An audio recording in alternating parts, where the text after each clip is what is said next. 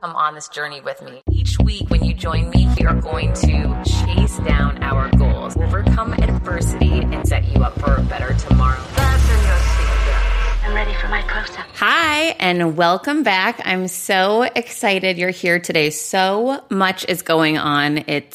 Obviously, so much is going on for everyone right now as quarantine continues, and there's tremendous uncertainty. And in a weird way, I have to tell you, for me, it's almost become easier the longer we're in it, right? So the first couple of weeks, I was freaking out. I thought I was going to die. I wondered, can I get this thing? Is something going to happen to me? I'm scared.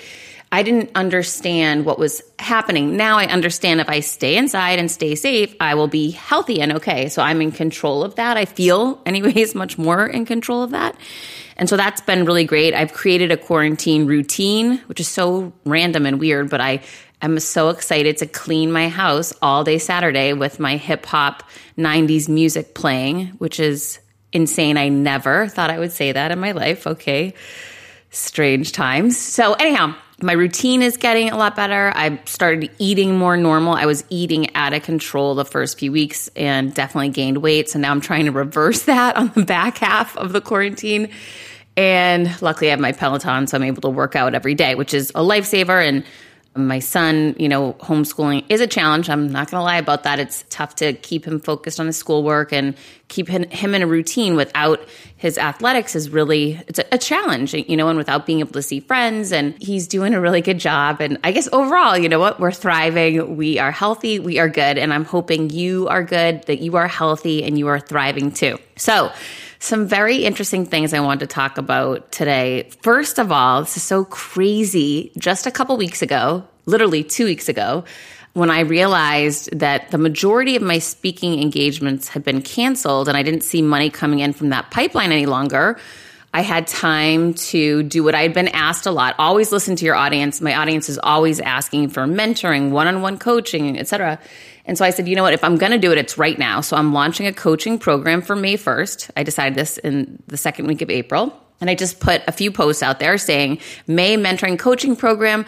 Now, here's what's super important for everyone to know. Successful people will have confidence in themselves that they can figure things out, even though there is no rhyme or reason to it. Meaning, I had no idea what a coaching program entails. I've never signed up for one. I've never taken one, but I do believe in me. And I believe that I will always over deliver. I don't let people down. And I know how to mentor people because I had thousands of employees in corporate America, and my books and my speeches have connected with people since I've been on my own, my podcast, so I just thought to myself, I might not know the minutia, the details, like how do you handle the onboarding?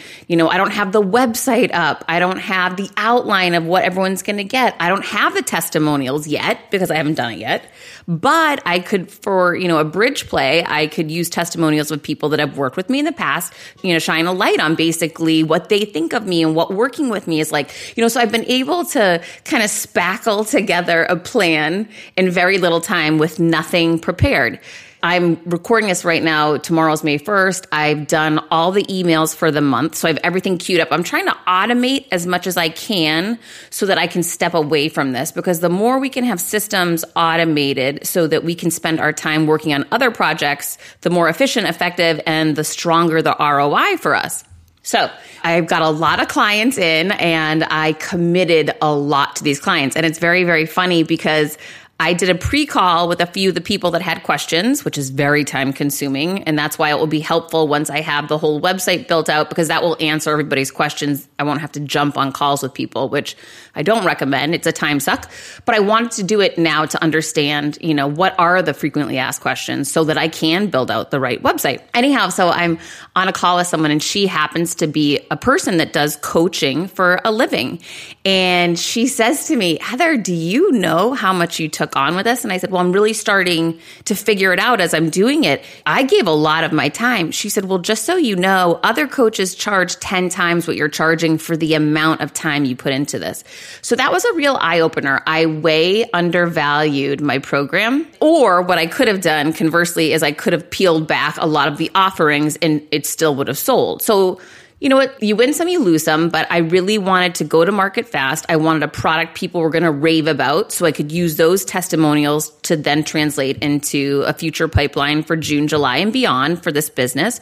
So I'm learning as I go. I offered too much for too little, which I won't do again because basically what it's doing is taking up a tremendous amount of my week each week in the month of May. And, you know, the way that I set it up is I guaranteed each person gets a one-on-one call with me each week. Plus I do a weekly team meeting with the entire team. Plus everyone gets a daily email from me. Plus they get a strategy from me. So I layered on so much value that it's really going to cut a lot into my month, a tremendous amount. Lesson learned. Okay. So we pivot and we just move forward. We say, you know what? I'm learning a lesson and I'm going to do a better job for next month. And I'm going to have really happy clients, which is always great news.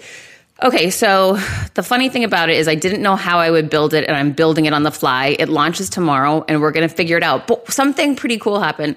I did this presentation, virtual presentation for Harvard, I think 2 weeks ago now, and the results were amazing and I got unbelievable feedback, which is great because I've had to pivot my speaking business into a virtual model to try to secure and basically recoup some of those dollars that I had lost from the keynote speaking engagements. And getting those testimonials from Harvard really helped me. Well, what also helped is I also did another virtual summit a week ago for the Bright Side. And those two examples for me taught me how to be a better virtual speaker. Well, wouldn't you know, I got hired to be a virtual speaker this week coming up on Tuesday for a company. And now I feel prepared because I've done 2 different events. And tomorrow I'm launching another virtual event with my coaching team. So all these things, even though it's a lot of work and, you know, I'm figuring it out as I go, it's also preparing me for these paid opportunities that I'm going to continually be able to leverage those testimonials to go out and charge more money for my virtual events. So interestingly enough, along this whole situation over the past however many weeks we are now, 6 weeks, I was thinking about how we can not see the value in something in the moment or not realize what could potentially come from relationships we have. And there's 2 examples I want to share with you that just came to fruition this week. The first one, I was in the radio business, I'm sure as you know, for 20-something years, and I was a keynote speaker for a huge event in New York. It's called the LOAC in NYC each year. It's a media conference. And I was a keynote speaker for either 2 or 3 of those years. And the founder and the man who ran the event became a friend of mine. We hit it off. We just got along great. I actually wrote a chapter in my book, Confidence Creator, about him. He was someone that I admired, but I never wanted to pitch for me to be a speaker because I was scared that he wouldn't think I was good enough. Fast forward, he saw me speak at a conference randomly and texted me while I was on stage, "Holy cow, you're a great speaker." And that prompted me to send him an email and pitch myself to be a speaker for his event, which he declined the first time I sent the note, but the next year he gave me an opportunity, and then in the following year he gave me the main stage. So it was just one of those reminders to me that you don't need to wait for someone to show you they're interested. Ask for what you want when you see the opportunity. Don't wait for someone to give you permission or invite you to ask. So anyhow, this person has become a friend of mine, and then I left the media industry and we didn't see each other very much. And I heard, this was about, I guess 2 months ago now, I heard his conference was coming to Miami. And I was kind of sad. I thought, wow, just because I'm not in media anymore, I can't believe he didn't reach out to me. He's flying speakers in from all over the country. I wonder why he didn't at least send me a note and ask me if there was any way he could book me. So it kind of bummed me out and I moved on. Okay. So then it really started bumming me out. And I said, you know what? I'm going to send him a note. So I sent him a note. This is a couple months ago. And I just said, listen, I don't know how you're doing, but I heard that you're coming to Miami and I can't believe you didn't tell me. I know that we aren't in the same industry anymore and don't see each other as much. And maybe it's a little bizarre because the woman that fired me is actually a client of his. So maybe that's a conflict of interest. I don't know. But I just wanted to say hi. And I wish I could have been considered for a speaker for you since I did a great job for you a number of times. He responds back, oh my gosh, Heather, forgot you were in Miami. Yeah, right. And, of course I would have considered you, but we already have a locked and loaded schedule. And so, happy for all your success. Very nice email. But I was a little bummed out. Okay, fast forward to this week. So this week, I get an email from him. Remind you, I hadn't spoken to him in a very long time, at least over a year. And he had CC'd someone on the email. And it was an introduction to me as one of the best speakers that he knows for motivation, inspiration, and sales. And this person was looking for a keynote speaker for her virtual conference in May for her sales organization in the publishing business. And this person was recommending me. And it was so funny because it just goes back to, this is someone that I've known from my past life. I know years ago that I did a great job for, that we had a great relationship, but we went our own way. And when I heard he was coming to Miami, I just sent him this ping. And I think that that's what kind of put it in his mind again. Oh yeah, she's still out there, So I just wanted to remind you, it's so important to take good care of relationships, even if they're not a primary relationship, but staying on people's radar in a positive way, offering to help out where we can, or even just reaching out and asking, hey, I heard your conference is coming up this year. I'm excited for you. How's it looking? Just reach out to people once in a while, because I really think that's what prompted him to get me this opportunity, which then in turn, I called the woman he connected me to and I landed the speaking engagement. So now I've got another virtual speaking engagement during this time that I didn't know I would be able to land any. So, and then I'll leverage that review that she'll give me and I'll put that on social, and that will drive more business for me. So, just don't forget about those people that we have in our contacts, in our networks, and in our life, because you just never know which one of those dots might connect to bring you more business or more opportunity. And likewise, in a very similar sense, my guest today, who's such a fantastic, fun, successful guy with such an amazing story, I was introduced to him virtually.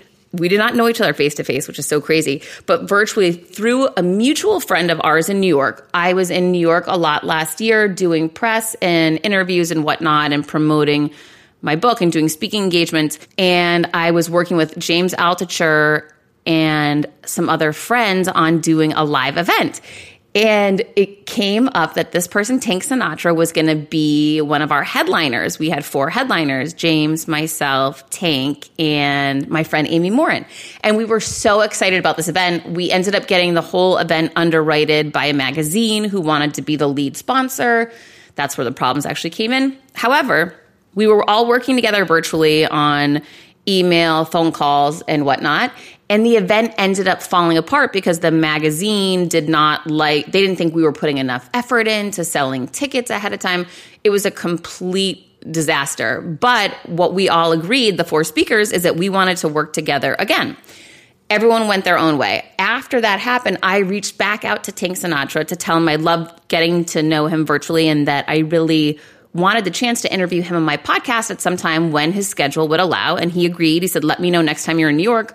Well, every time I was in New York, he was either out of the city or committed to different events that he was in. The timing wasn't lining up.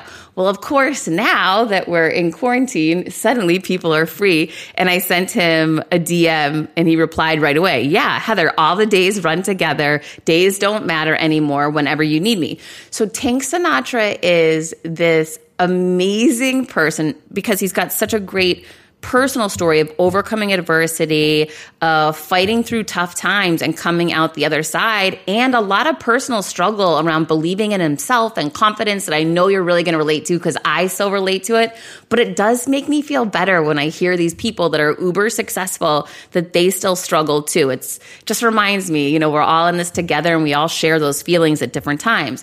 Tank has 3 different accounts on Instagram with millions of followers per account. And you're going to hear him explain to you how for a long time, he was afraid to take the leap and just go to work for himself. Now he has huge brand deals, brand sponsored deals. He said that right now this year, he's killing it more than ever. I'm so happy for him, albeit a little jealous, but super happy for him. And I actually just saw on Instagram this week that he's doing the first ever virtual fundraiser for Instagram. He's hosting it, and the talent that he's interviewing and hosting with is unbelievable. You've got to check him out.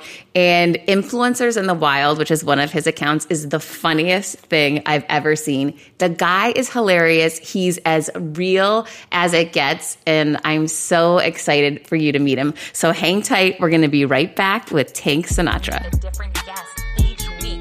Confidence creator. And welcome back. I'm so excited I'm excited to meet him. I was supposed to meet him a while ago. I'm excited to be here, and I'm excited for you to be here too with Tank Sinatra. Tank, thanks for being with us today. Yeah, thanks for having me. Yeah, living that coronavirus life. I'm living that quarantine existence, baby. I mean, it's so weird because I wrote a tweet a while ago about people saying nice to meet you in email. Nice to meet you. It's like, you don't have to say that. This is like where we live. Like, this is who we are now. It's just nice to meet you. You meet people over email, and I'm saying nice. Thanks for having me here. Like, I'm home and you're home. Thanks for being here. Thank God this didn't happen. Whatever it was, like, what's the sweet spot of the internet? Kind of like being around, but not really accessible. Like 15 years ago, 20 years ago. Oh my gosh! If we didn't have the internet to connect right now, this would be horrific. Yeah, I mean, it's a double-edged sword, right? Because you have the connection of all the technology, and that's why this thing spread so fast. And you look back to the pandemic of 1918, and it was contained because travel was limited, but it was still devastating. But they had no way to communicate with each other. All they had was the news. The newspapers, actually. There was no TV. It was just newspapers. That'll be interesting after this is all over, to look and see how that affected people mentally. That'll be really interesting to see if it was harder on them being more isolated and getting less news, or if it was harder on us getting so much news. Yeah, I don't know. I mean, I'm sure it was tough. I just found out when this whole thing kicked up, my grandma was a big figure in my life. She just was, when I think of like the human form of love, like she was just full of love. And I found out that her sister died in the pandemic of 1918. Her sister was 5 years old, and she died of, I know, terrible. And she died of diphtheria. She didn't even die of the flu, but the hospitals were so overrun, she couldn't get the care. And to think that there was somebody out there who could have been like my grandmother, that would have been another person for me to meet and to love me was, right. It was a whole thing. But I just read, and I'm not sure if this is true. I guess you can look it up if somebody listens to this and they want to know. But the pandemic of 1918 that you hear about was actually the second wave of the pandemic, because people were doing social distancing. They were staying home. And then the war ended and people came home and they were like, yo, I want to see my family and my friends. I want to like hang out. And that's what set the wheels in motion of that devastating pandemic. And right now, you look at what's going on with people protesting, and like, I get it. I totally understand. People are having a hard time. They're struggling. If you're struggling financially and that's your motivation, fine. But you look at these protests, they're not, and I'm not trying to set the tone here with politics, but they're not protests. They're Trump rallies. That's what they are. If you look at them, and it's like, I just feel bad for people who can't do the right thing, even against their own better judgment. They think that everyone's lying to them. And it's just, I hope that we get through this and there's one round, and then the second round is less devastating, not more devastating than the first. It's crazy to even think of. I've disciplined myself during this time I live in a no judgment zone. I've just declared it, and I refuse to judge anybody, because sometimes it's my nature to comment on how someone's being a knucklehead or this or that. And at the beginning, I was getting so angry at people when I would hear even my own friends that weren't taking this seriously. And I was getting so mad. And I've just decided that I'm not judging anyone, because it is so easy to go down that road right now. It's scary. I feel like anytime you do something for the first time, it's difficult, no matter what it is. Yes. So here we are collectively all going through this thing for the first time together. And every day is another first time, because it's like, okay, I did the right thing for a month. Now we're into week 5. I want to get back to work. I'm hungry. Like, I can't pay my bills. I'm scared. I'm frustrated. I'm lonely, all these different things. And people are handling it People are handling it differently. And I just feel I've never felt more grateful to do what I do than during this thing. It's amazing. Really. Yeah. And I really want to talk to you about this because number one, and I mentioned this to you earlier, so many people think, oh, I can be an internet celebrity and I'll just launch an Instagram handle or a YouTube channel and I'm going to get paid millions. AKA my son tells me this all the time. And, you actually did it. I would love it if you could share the story of who you were back in the day, the adversity that you faced, the career changes and chances that you took to get you to where you are now, having millions of followers and making a living online. Yeah. So it's been a long road. It really has. I think that people in general, myself included, especially when I was younger, people think, and it's so hard for me to get this thought out because it's convoluted, but essentially I believe that people think that whatever phase of your life they discover you at, that's where you've always been. Like yes. you just started to exist when they discovered you. Yes. You were never a baby. You never got bullied in school. You never struggled. You never went to college and failed. Like, believe me, and I say it very succinctly, I made every single mistake you could possibly imagine. I had so many different jobs. I talked to this guy, Robert Greene, who's an author. He wrote the 48 Laws of Power. And we went through kind of how many jobs we had. And we were pretty close. I think his number is like 68 or 70. And I'm right there. I'm like definitely over 60 jobs, just because some jobs I had for one day, some jobs I had for a week, most jobs I had for a month to 3 months. But I just wanted to try as many different things as possible. And so there was a couple of pivotal points in my life. One was when I was in California and I was living there and I know this sounds weird, but I promise you it's the most New York tough thing I could possibly do. I went there on a spiritual journey. Everyone has images of like stay and ponytails and linen clothes when you say spiritual journey. But I really went there just to go mitzvah myself, essentially. Like I was a 29-year-old man. I felt like I could coast through this life. I knew every road on Long Island. I knew my favorite deli. I knew the good ones, the bad ones, my favorite restaurants, my least. Like I knew everybody everywhere. I couldn't go to any place without seeing somebody I knew. And I just wanted to see what it was like to go somewhere and not get a fresh start, just go struggle on purpose for an indefinite period of time. So it wound up being a year. And in that time, the IRS caught up with me. I worked in restaurants, and restaurants are notoriously bad at reporting income. And, I felt like the restaurant reported improperly, so I just never paid my taxes. So the IRS, they don't take that excuse. And eventually I woke up one day and I went there with $10,000 in my bank account. And for me at the time, that was a ton of money. That was the most money I ever had in my life. And I drove to California. It took me 2 weeks. And by the time I got there, I had like $4,500. I was just living like Brewster's Millions on the drive across the country. I was just I was like buying souvenirs and leaving in places. I was just wasting money. So I still had $4,500, which at the time was only half as much money, still more than I had ever had up to that point.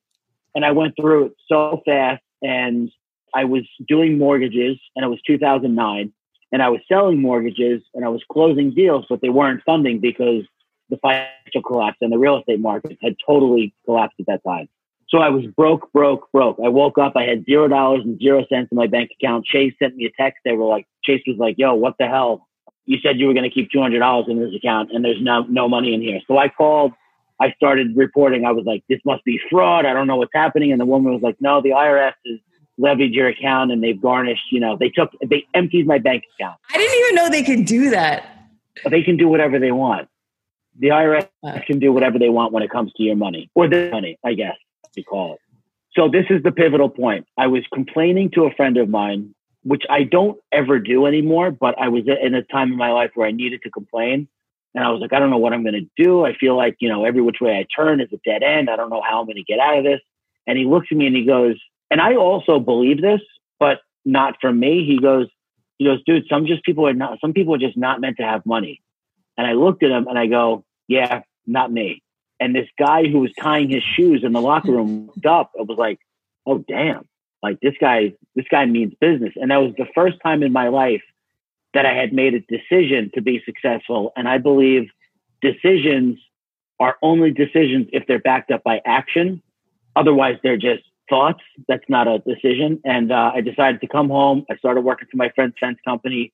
I committed to him, and I started the Instagram page while I was working for him, just as like a side outlet. I've always had some kind of outlet. I started a blog in 2003. Then I had another one in 2005. Then I had a video blog in 2009 when I was in California. I had a website called ifoundmoneytoday.com that I won a Webby Award for. That was a cool deal. That was in 2012. And the Instagram thing was really just like a pastime. It was never meant to be something. When I started it, I did feel like this could be interesting if this works out. But if it doesn't, I'm just going to sell fence and be a family man and support my family that way, because it was such a great job. Then it started to really take off. And then what happened was I signed a deal for a year with a dating app.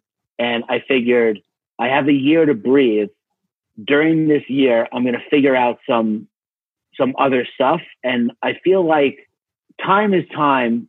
I believe mental energy is more important than time and less easy to come by. And I said, if I can like free up all my mental energy, maybe I'll come up with a great idea that will allow me to, to step into this thing even further. And that's, I came up with Thanks Good News in November of that year. And Thanks Good News grew and exploded. Then I started, doing sponsorships on that page. I started doing sponsorships on Thanks Sinatra. The whole time I felt like it was a fluke up until very recently. I started Influencers in the Wild, and that page grew to 1 million in 3 weeks. And I was like, maybe I do know what I'm doing here, and I should stop second guessing myself and just enjoy it. And if it ends tomorrow, I had a good run. Like, it's been almost 3 years now. I feel like at this point, even if I don't do Instagram for the rest of my life, I feel like I've done what I came to do, and everything else is just gravy now. Quick math. The less your business spends on operations, on multiple systems, on delivering your product or service, the more margin you have, the more money you keep. But with higher expenses on materials, employees, distribution, borrowing, everything costs more. So to reduce costs and headaches, smart businesses are graduating to NetSuite by Oracle. NetSuite is the #1 cloud financial system, bringing accounting, financial management, inventory, HR into one platform and one source of truth. With NetSuite, you reduce IT costs because NetSuite lives in the cloud with no hardware required, accessed from anywhere. You cut the cost of maintaining multiple systems because you've got one unified business management suite. You improve efficiency by bringing all your major business processes into one platform, slashing manual tasks and errors. Over 37,000 companies have already made the move. So do the math. See how you'll profit with NetSuite. I want you to know that finding ways to be more efficient, cut costs, and get rid of errors and mistakes can completely transform your business, boost your performance at the same time. This is why you need NetSuite now. Now through April 15th, NetSuite is offering a one-of-a-kind flexible financing program. Head to netsuite.com/Monahan. netsuite.com/Monahan. netsuite.com/Monahan. CBDistillery.com is giving you an exclusive offer, and it's huge right now. You can get up to 30% off everything. If you've struggled with sleep, stress, or pain after physical activity, CBDistillery.com has a targeted plant-powered solution just for you. I love hearing how many of you have seen improvement in your daily life thanks to CBD. So if better sleep, more calm, and relief from discomfort after physical activity sounds good to you, you should explore CBD. Don't miss this massive sale and get up to 30% off your order. Visit cbdistillery.com and enter VIP. That's cbdistillery.com and enter VIP at cbdistillery.com. Not available in Idaho, Iowa, and South Dakota. I think it's so important, I feel like, for people to understand that you were a salesperson, you were working in restaurants, you were traveling around trying to just get by until you, like you said, you had that pivotal moment, you committed to something, you went all in, yet you still had this creative outlet and you weren't clear that that was going to be your income or your future, but you just kept going and kept building, and suddenly it became it. Yeah. Because I had the fence job, because I was still selling fence, I was able to build up a lot of trust with my followers and not do a ton of ads and not do ads for like sex toys and, we'll write your papers for college students. Like I didn't do any of that stuff because A, they weren't offering enough money. B, it just didn't make any sense for my page. So I turned down, not tons of money. I turned down money that I definitely would have taken had I not had the fence job. But now I'm in a position where I'm just like any other, it's still sales. Like when I quit my job, my wife was a little nervous, like 3% out of 100. She was like, I don't know. It just seems like there's, security in the fence company. And I said, no, honey, it's sales. Like there's no security. I'm as employable as my most recent sale, how big that was, and my next one. And it's the same thing here, except the sales are much more lucrative in this game than the fence business. And the analogy that you're giving is the sale is creating the content and putting it out there? No, the sale. So the sale would be, I guess so. I mean, I do need to sell people to come to my page or to stay on my page with every post, but more so the brand deals that I get where I don't know. I just feel like my page is unique and special because it's my own. And because of that, I don't take what they offer. I try and get, as much as I possibly can. And I've been able to make a nice living doing that. And just, talking to people about building relationships. And the other big thing is besides the sale, besides asking for more negotiating and standing your ground and all that stuff, being easy to work with is huge, huge. Probably my single most beneficial piece of advice that I can give to somebody is be easy to work with. Don't be a pain in the ass. Push back on what's important to you, but just be easy. Don't nag, don't annoy, don't be panicky, don't have anxiety. That turns people off. Just like it turns people off in dating, it turns people off in business also, and they don't want to work with you anymore. They do one campaign with you and then they're done. They're like, we can't work with that guy anymore. It's so interesting because right now I feel like so many people are everything that you just listed off: panicky, stressful, annoying, right? I mean, it's like everyone's immersed in that. And it definitely is a discipline to manage that and decide I'm not going to show up like that today. Yeah. I spoke to a friend of mine who's been working it was Time Inc. for forever. And now it's the Meredith. He's been with them for 20 years as a salesperson. And he's still nervous he's going to lose his job every 3 months. Why? And I'm not saying that as that's a bad thing. I'm saying like that actually made me feel better because when you there's absolutely on paper, no security to what I do. The only security I have is in providing content for people that they enjoy, stick around for, tell their friends about the page grows, and the ability to create content for brands that makes them look good, but also fits on my page. It makes them look like they know what's going on in the meme world. And, it's very up in the air. It could be, or I could have faith and say, no, I trust myself to be valuable and I deserve the success and I shouldn't feel bad about it. And I shouldn't worry. Like I signed a year-long contract in 2017. In June of 2017, I sent invoice number 6 and I said, oh my God, I only have 6 months left on this invoice. And then I did the same thing in 2018 and 19. And then I did it again this year. And I said, no, you can't live your life secure 50% of the time and insecure 50% of the time. You're good right now. And that is literally all that matters. You're totally fine at this exact moment. And if you keep making this exact moment productive and fruitful and valuable, guess your now in 6 months is going to be the same way. I think, that's my take on it. That's so good. There's so much value in what you just shared. And I appreciate that you share that you don't always feel confident on the outside looking in. And I'm looking at the fact that you've created 3 beyond successful handles, millions of followers.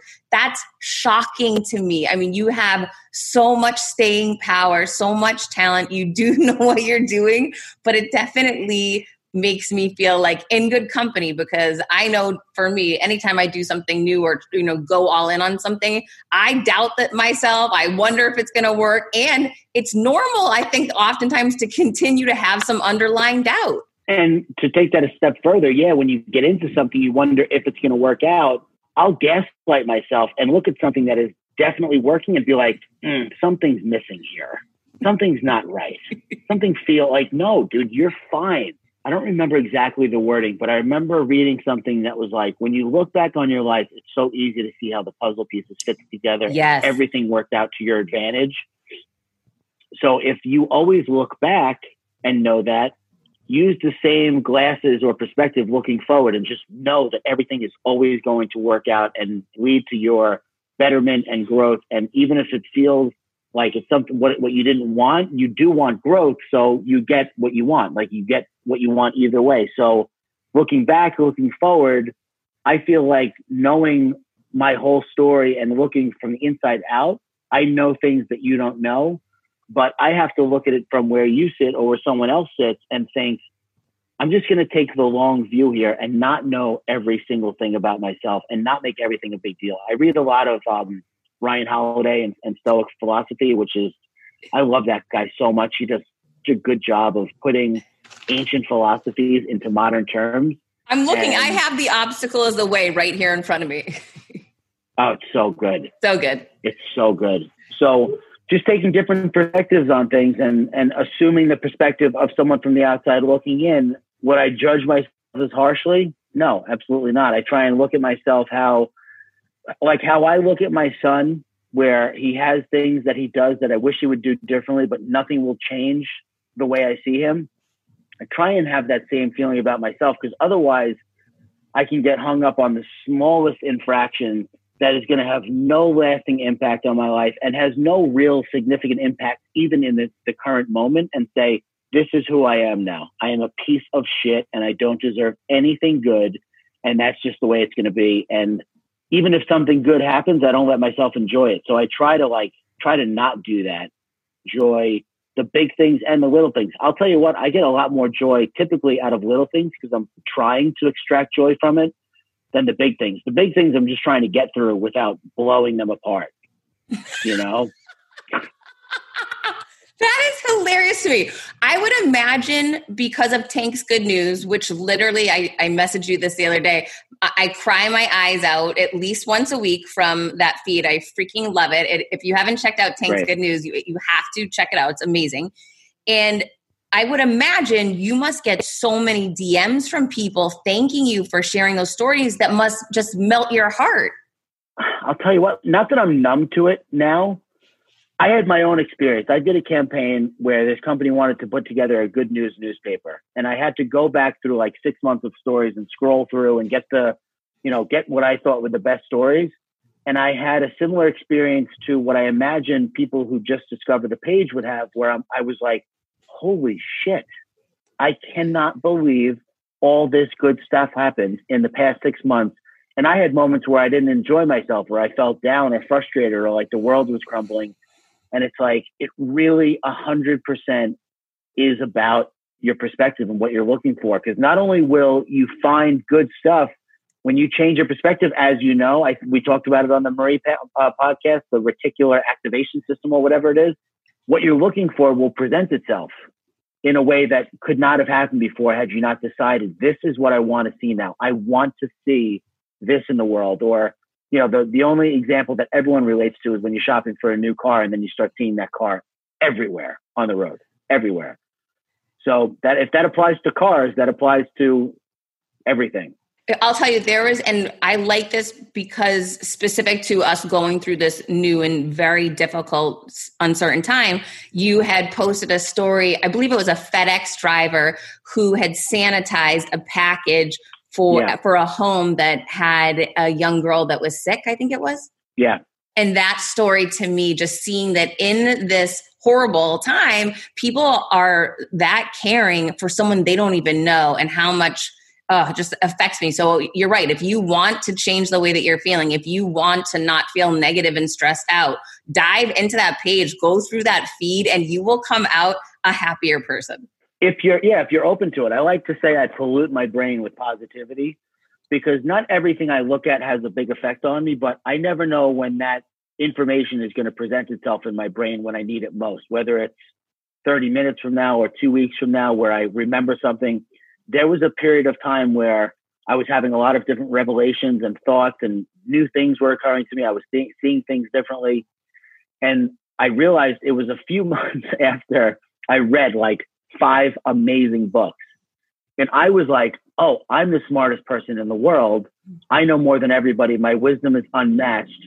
I can't believe I didn't realize this before. I'm going to write a book.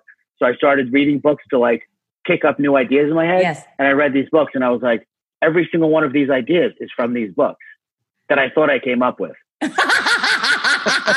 love that. Listen, the way you packaged it was different. You know, it's no one's ever going to have. Totally. I really do believe this, and I've had people. I wrote a book 2 years ago, and I've had a couple people say, you know, do you mind if I use some of the ideas from your book or the structure or the editor? And I always say, I don't care, because here's the thing that I've learned. No one is going to tell it the way I tell it. No one's going to have my life experiences or your life experience, right? You're going to always put your own flavor on it, which is going to be different.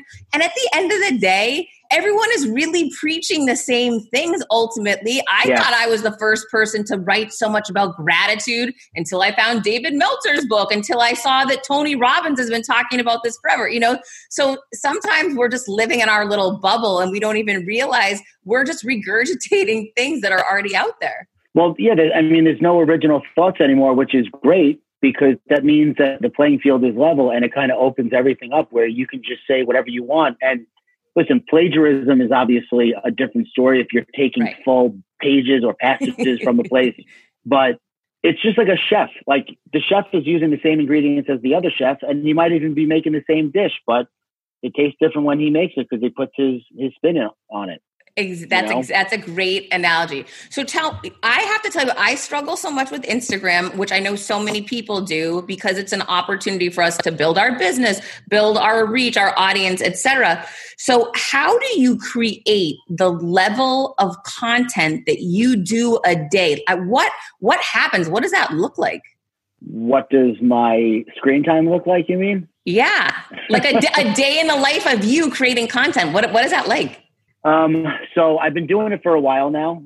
So I kind of have a little bit of a system. I'm not scrounging so much for content anymore. I also have a good knack to know what's going to do well and what's not. If something's going on or I have a meme that I want to make, I will find a picture to match that sentiment, or I'll just look at pictures and hope a caption pops up. But I also have TimeHop, which is an app that pulls up whatever you posted on Instagram, Facebook, and Twitter from a year, 2, 3, 4, 5 years ago, whatever it is. And much like, I guess, a comedian built his act, I have content that I've made over the years that if it still applies, I'll post that for the day, or I'll post that for the time being. And then if something else comes up, I'll post that. But I just enjoy it. I just enjoy creating or putting a spin on something. Like you just said, like, might even be a similar meme to one that was already made, or if somebody makes a meme that's similar to one I made, I don't care, because I used to care a lot. I used to care a ton. When I was, just growing my account, I would police everyone and everything. I'd be messaging people on Reddit, like, give me credit for this. Like, not one person is leaving Reddit searching for Tank Sinatra on Instagram and following me, let alone thousands, which is what I thought it was. I thought every opportunity was a missed opportunity. And the only thing that works is, I think, or that I found, is relentless, unending consistency and authenticity. Like, you can't take a day off. You certainly can't take a week off. Definitely can't take a month off, which people think, oh, I'm, my take is so unique, I'm just going to post whenever I feel like it.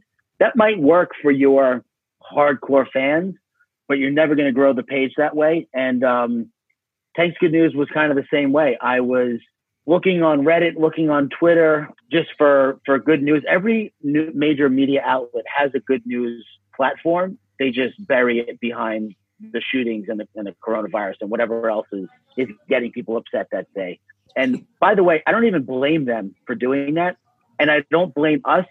It's just the fact of life. Humans are programmed for negativity because we want to survive. So we think, if I pay attention to negativity, then I'll live longer.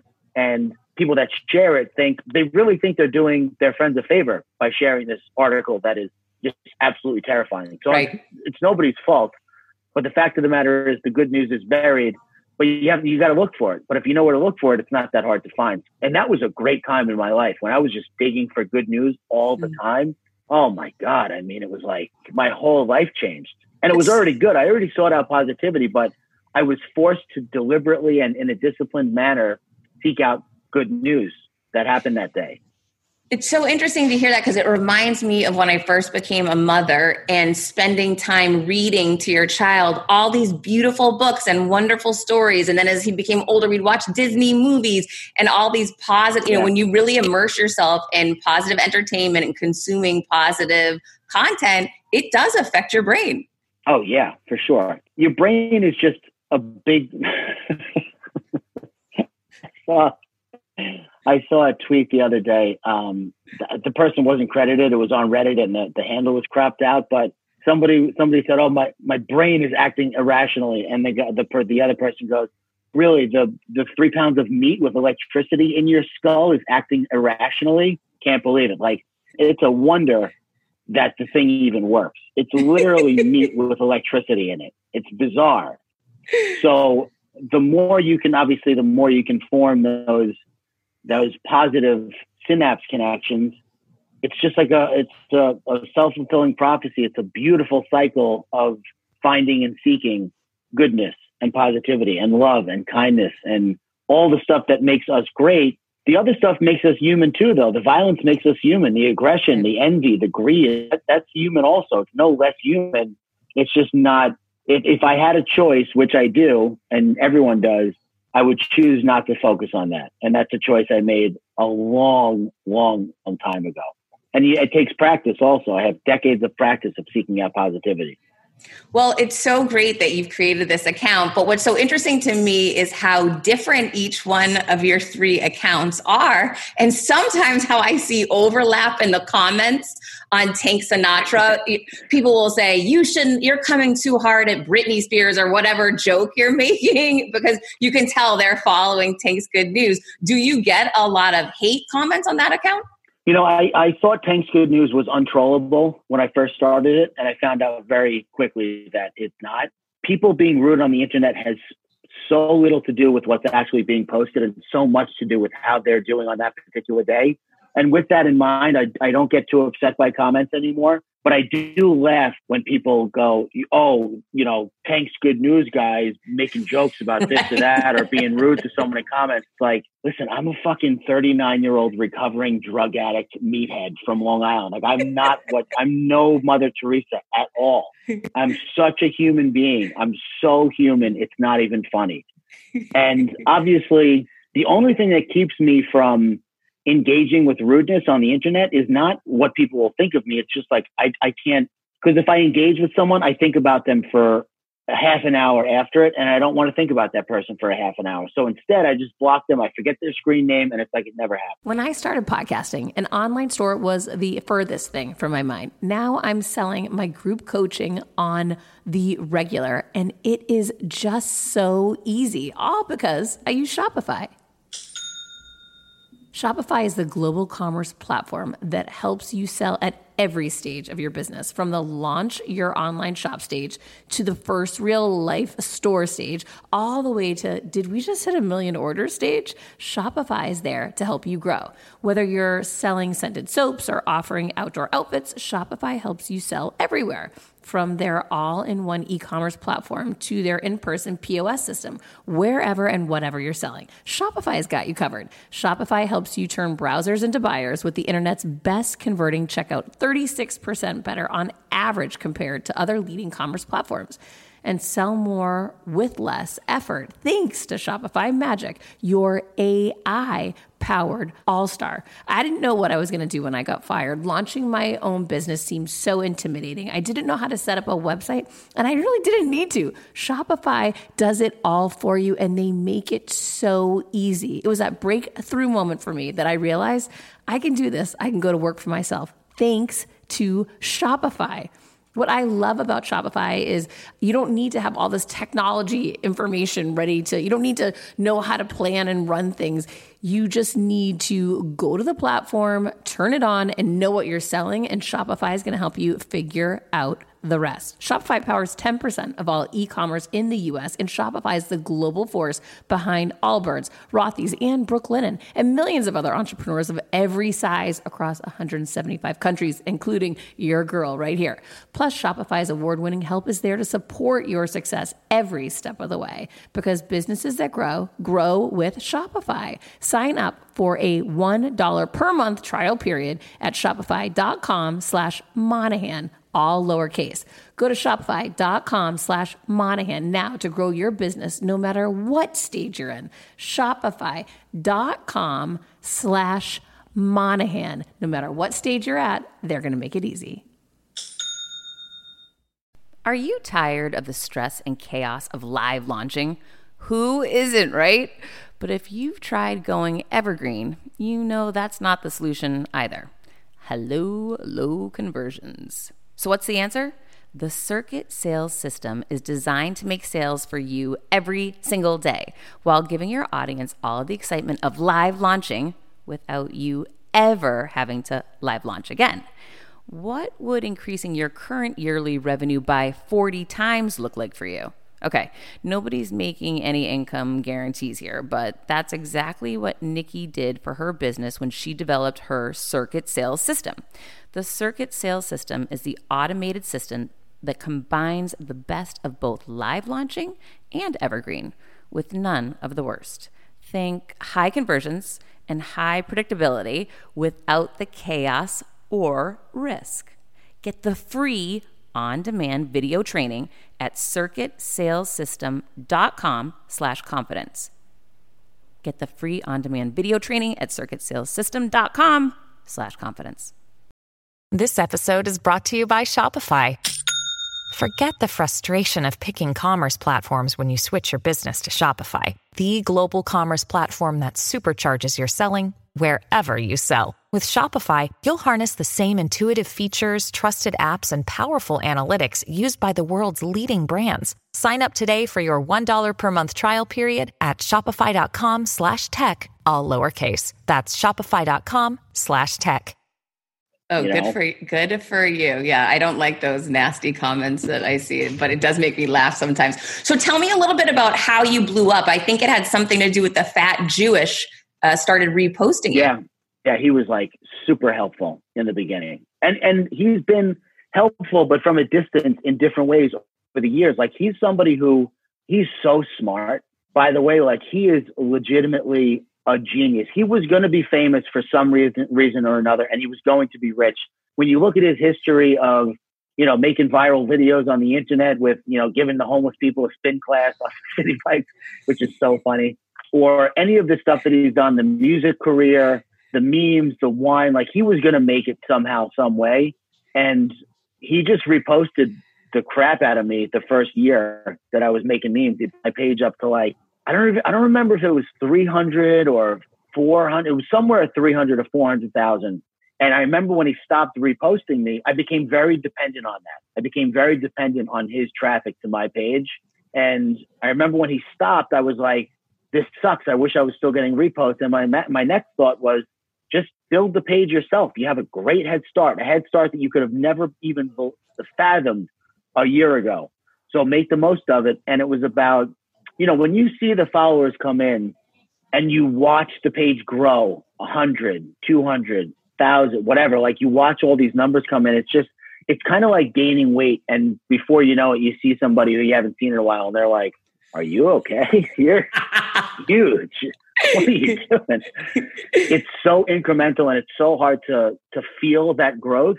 But I remember being at a store and I was asking the owner, I was like, how's business? Just chatting him up. And he goes, it's good now. It was really good. We had this guy hanging out here and he was huge on social media and he was bringing a lot of business to the store. And I was like, oh, what's his name? At this point, I still assumed that I knew everybody who had a big page on Instagram. He goes, whatever the name was. I looked the guy up. And at this point, I have like 540,000 followers or something like that. And I looked the guy up and he had like 12,000 followers. Oh my gosh. He was describing him as huge on social media. And I didn't tell him like the page I had, I didn't tell him who I was or anything, but it then occurred to me that maybe I'm missing something here. Maybe I do have something really special and I shouldn't squander this opportunity and make the most of it. Oh, you definitely didn't. So I'm so glad you had that realization. So you were recently, just at the end of last year, I believe, on Ellen DeGeneres' show. Yeah. And there's been a lot of negative talk about her very recently that was really surprising. One of the things that I love the segment. Did you see me duck down and disappear when you brought that? Yes, I was trying to not respond so that I could just keep going because clearly you're questioning what I'm about to ask you. But No. One of the things that, a couple of things. Number one, were you really on the fly with those responses or had they prepped you? Because you were nailing those potential memes that she was firing up at you. That was on the fly. It really was? Sure, yeah. Oh, it wasn't. It was staged. Well, not everything is planned on that show. In my defense, not that you're asking me to defend myself, they gave me a bunch of pictures the night before and were like, we need 3 captions for this one, 5 for this one, 3 for this one, 3 for this one. Like, and I was like, I'm done. I'm out of captions. Like, I don't know what else to say anymore. I'm toast here. So I said, just do me a favor, give me like a little spontaneity and don't tell me which ones are going to be on the show. And then when I saw the picture, I was like, oh, I remember the funniest caption that I came up with from this one. So let me say that one. So it came off a little spontaneous, but I was prepped on what the pictures were going to be. Okay. Or what the pictures could potentially be. Appreciate the honesty there, but it was very good. All right. And then to the point that people have been coming out just recently saying that they did not have good experiences on the show. While you were on the show, you started talking about what a fan of hers that you are and how you think that she is just the nicest person. What was your experience like? So I don't know, like I didn't meet her before the show or after the show or anything. I only sat with her for those few minutes on the stage. But here's what I do know about her. I know that she had a horrific upbringing. I don't know if you watched the Letterman interview with her. She talked for about an hour about how she was raped by her stepfather for years when she was growing up. She was chastised by Hollywood for being too gay. Then she was chastised by Hollywood for not being gay enough. When she let Kevin Hart come on, she was chastised by people for sitting with George Bush. I don't know how she is, but I have to imagine she's got a little bit of like, fuck you. About her. She has to. You can't, I don't think you could be at that level and be at that level of scrutiny, living under a microscope and not get frustrated and not want things the way that you want them because there's too much at stake. You can't do this wrong. You can't do that wrong. Like there's literally hundreds of people's of jobs at stake. There's tens of millions of dollars at stake. You can't make a mistake. And I did get a feeling on the show that everyone was like under a lot of pressure, but I get that feeling on every show I've ever been on. Like, we don't want to upset the host. Like, we have to do this right. You have to say this. You have to say that. You have to walk this way. You have to stand this way. Don't go that way. Don't look over here. Like, the area where you walk out, where you see the people walk out on the show. Yeah. During the show, I forget who was up right before me, but I recognized the Christmas trees and I was like, is that the Christmas trees? And I went like this and I like looked out and they were like, get back behind the, they were like, what are you doing? You're going to be, your head's going to be poking out. And I was like, okay, like you're out of your element here. Just listen to these people and do what they're telling you to do. So I read some of those threads. I don't know how much validity there is to the claims. I know that, I hate conspiracy theories because basically what happens is people are bored, paranoid, frustrated, and scared, and they apply whatever is the worst possible thing that could be interpreted out of the situation. That's what they take as the truth. And that says more about them than it does about the situation. But I don't know, like you don't know what to believe anymore. It could be, this whole thing could be Russian bots. It could be a 4chan campaign where whenever something crazy happens like this, 4chan is typically behind it in some fashion. I don't know if you know what 4chan is. Mm-mm. It's like a Reddit, but horrible, like super bad. There was a thing happening where they launched this. It's like they think they're pranks. Like they call them pranks. Like where Justin Bieber apparently, according to 4chan, wanted fans to cut themselves to prove that they were fans of his. Obviously, he didn't do that, but there was a campaign going, cutting for Bieber. And teams across the country were uploading pictures of themselves, cutting themselves for Justin Bieber. That was a 4chan prank. It's not a prank. I mean, it's a diabolical scheme. You never know what to believe anymore. I can only go by my experience and my experience. I do know this about her. I know that 7 of her executive producers and producers have been there since the day the show started. So that says more about her than some Twitter threads. I think that's a good point, but I do see this a little bit differently than you. That I just want to share this perspective that my experience, I've been on Steve Harvey, I've been on Dr. Drew, CNN, Headline News. Mostly when you go on set, people are pretty cool. I don't get that sense of walking on eggshells. I've seen it maybe once or twice, but the majority of shows I go on are more people being super supportive. They want you to be calm and feel relaxed. That walking on eggshells vibe, I don't think that's the norm. Yeah, maybe not. I don't know. I also know that, like, I was on the Mel Robbins show, and she's great. She was unbelievable. Her staff and crew were unbelievable. That was a very relaxed atmosphere. But Ellen is, Ellen's different. However many times the size. I mean, it's a much different animal. Yeah, I would agree with that. I will tell you this. I had a better time on the Mel Robbins show. Of course, because when people make you feel comfortable, you really can show up as your best and be yourself and not feel nervous that, you're going to blow it, that you're going to stick your head out at the Christmas tree too early. Yeah. And it's still so foreign. Being on TV is so foreign to the human experience that even if it is relaxed, it's still not like totally relaxed. And I remember when I walked out at the Ellen show, I have, it's not on the YouTube clip. It was on TV and I recorded it on my phone. I'll send it to you so you can see it. It's 2 seconds. It tells you everything you need to know about how I was feeling inside at that moment. Because you walk out, and I do jujitsu. I've done stand-up comedy. Like, stand-up comedy taught me not to be nervous before, and jujitsu taught me to handle my emotions in the moment because, like, you have to control your adrenaline, and adrenaline makes everything worse or better, depending on how you use it. And when I walked out and the lights were blaring and 800 women screamed, my caveman inside was like, I have to fight every single one of these women right now. the only way I'm going to survive this. So I was feeling like that. But then the whole interview was a few minutes. It took me about 2 minutes to be able to breathe. Oh my gosh. You were just so overwhelmed by the whole situation. It's overload. It's so much overload. And what happened was when I got off the stage, I saw the producer. I was like, sorry, I blew it. No, I don't know what you want me to tell you. No, you did great. I loved it. I thought it was great. That's what he said. He goes, no, you did great. I said, it didn't feel great. He goes, let me tell you something. And he pointed a picture of Diddy being scared by the clown. He goes, Diddy's a world-class performer. And that was one of the first scares we ever did. And we didn't know if it was going to work. And it worked fantastically. And what we discovered is that we're able to scare people. Everyone says, oh, I'm not going to get scared. If the thing jumps out of the box, I'm not going to jump at all.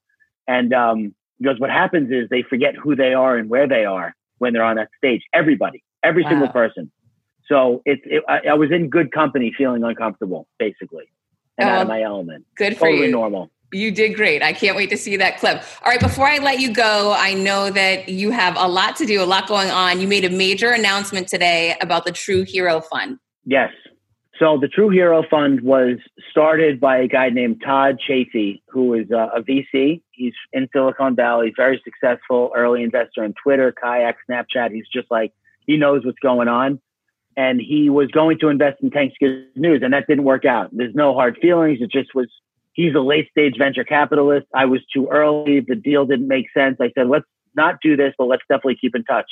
And he reached out to me and said that he's starting this thing, the True Hero Fund. And we had always talked about an event, like a Thanks Good News event, where we would honor local and national and global heroes, people that just kind of step up and do the right thing for the people around them.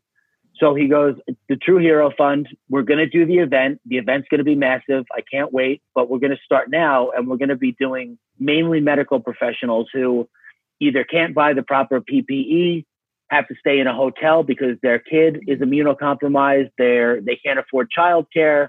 We're going to be paying for funerals of doctors that have lost their lives to this disease. We're going to be paying for whatever we can possibly fathom needs money. We're going to be doing that. And this guy donated $1 million right off the bat to the fund, $1 million.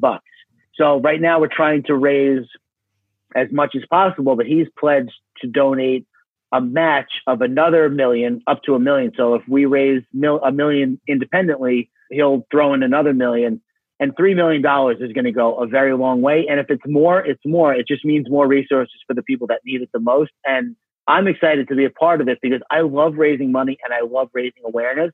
But just a quick story. There was a story that I posted on Thanks You News about this kid, Haven, who was aging out of the foster care system. So I started a GoFundMe for him, totally willy-nilly. And I raised like $80,000 for this guy. And I couldn't get in touch with him.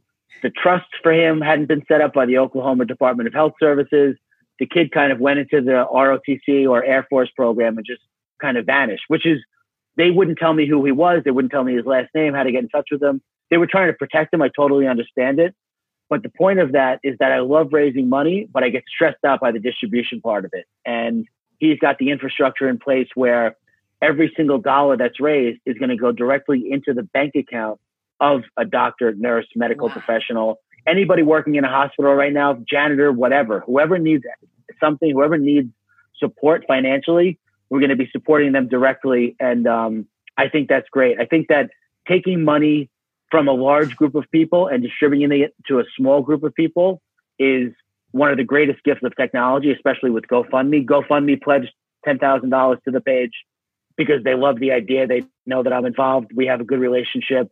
And it's a very difficult undertaking to collect money and distribute money. And he's got that all covered. So I can't wait to just raise as much awareness as I can around it and try and get help to these people who are literally risking their lives. Some of them are losing their lives to save ours, Well, you can count on a donation from me, and I will put this in the show notes. We will have a link so that everyone who wants to donate can. And thank you so much for the good work that you are doing for the world during this coronavirus and for the content you put out to keep us smiling and keep us laughing. It means the world.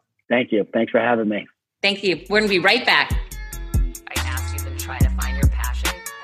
I hope you loved meeting Tank as much as I love getting the chance to interview him, even though it was through Zoom, but it was still so fun. He's such a great guy and definitely shares so much wisdom into his success, which with a lot of humility, which I so appreciate. I love that.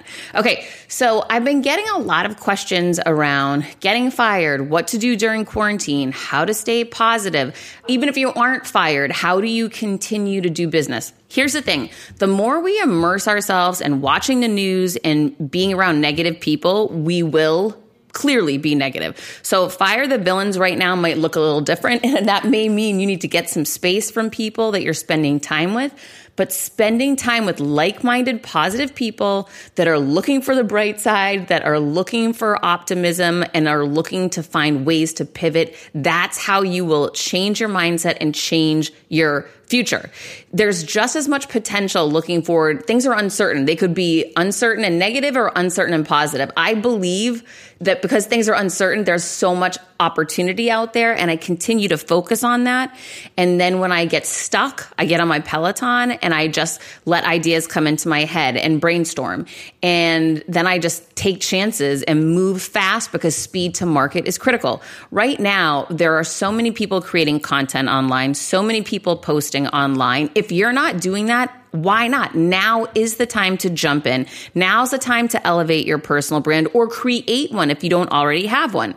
Now is the time to put yourself first. Now is the time to curate the people that you spend time with. Now is that time.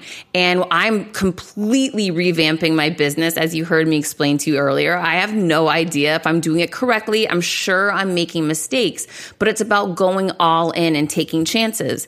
And I remember when I first got fired a couple of years ago, I was petrified. I was sad. And it's okay to feel that way. I felt that way during this quarantine too.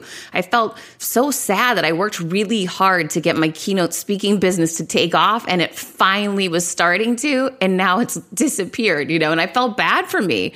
I worked really, really hard for that, and it just feels like I hit a brick wall. I let myself feel sad for a day, and then I pick myself up and say, okay, now it's time to move on. I had a cry. I felt upset, but here we go again.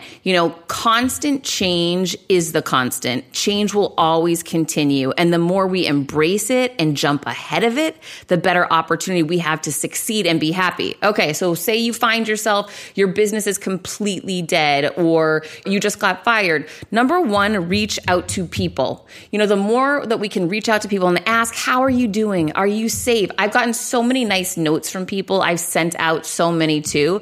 It means means a lot. You never know who's alone, who's struggling or has a loved one potentially dying. Right now is that time to just show up. Be a light. The more good you put out there in the world, the more good will come back to you. That is a fact.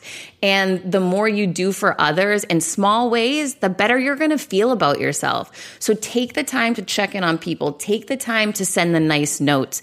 And maybe you can't see your clients and your clients are in quarantine and their businesses are shut. You can still reach out to them and ask how they're feeling. Are they safe? Is their family safe? Let them know you're thinking about them. That's going to go a long way when things change. And here's the bottom line. Things will change. They will not stay like this. This time right now is temporary.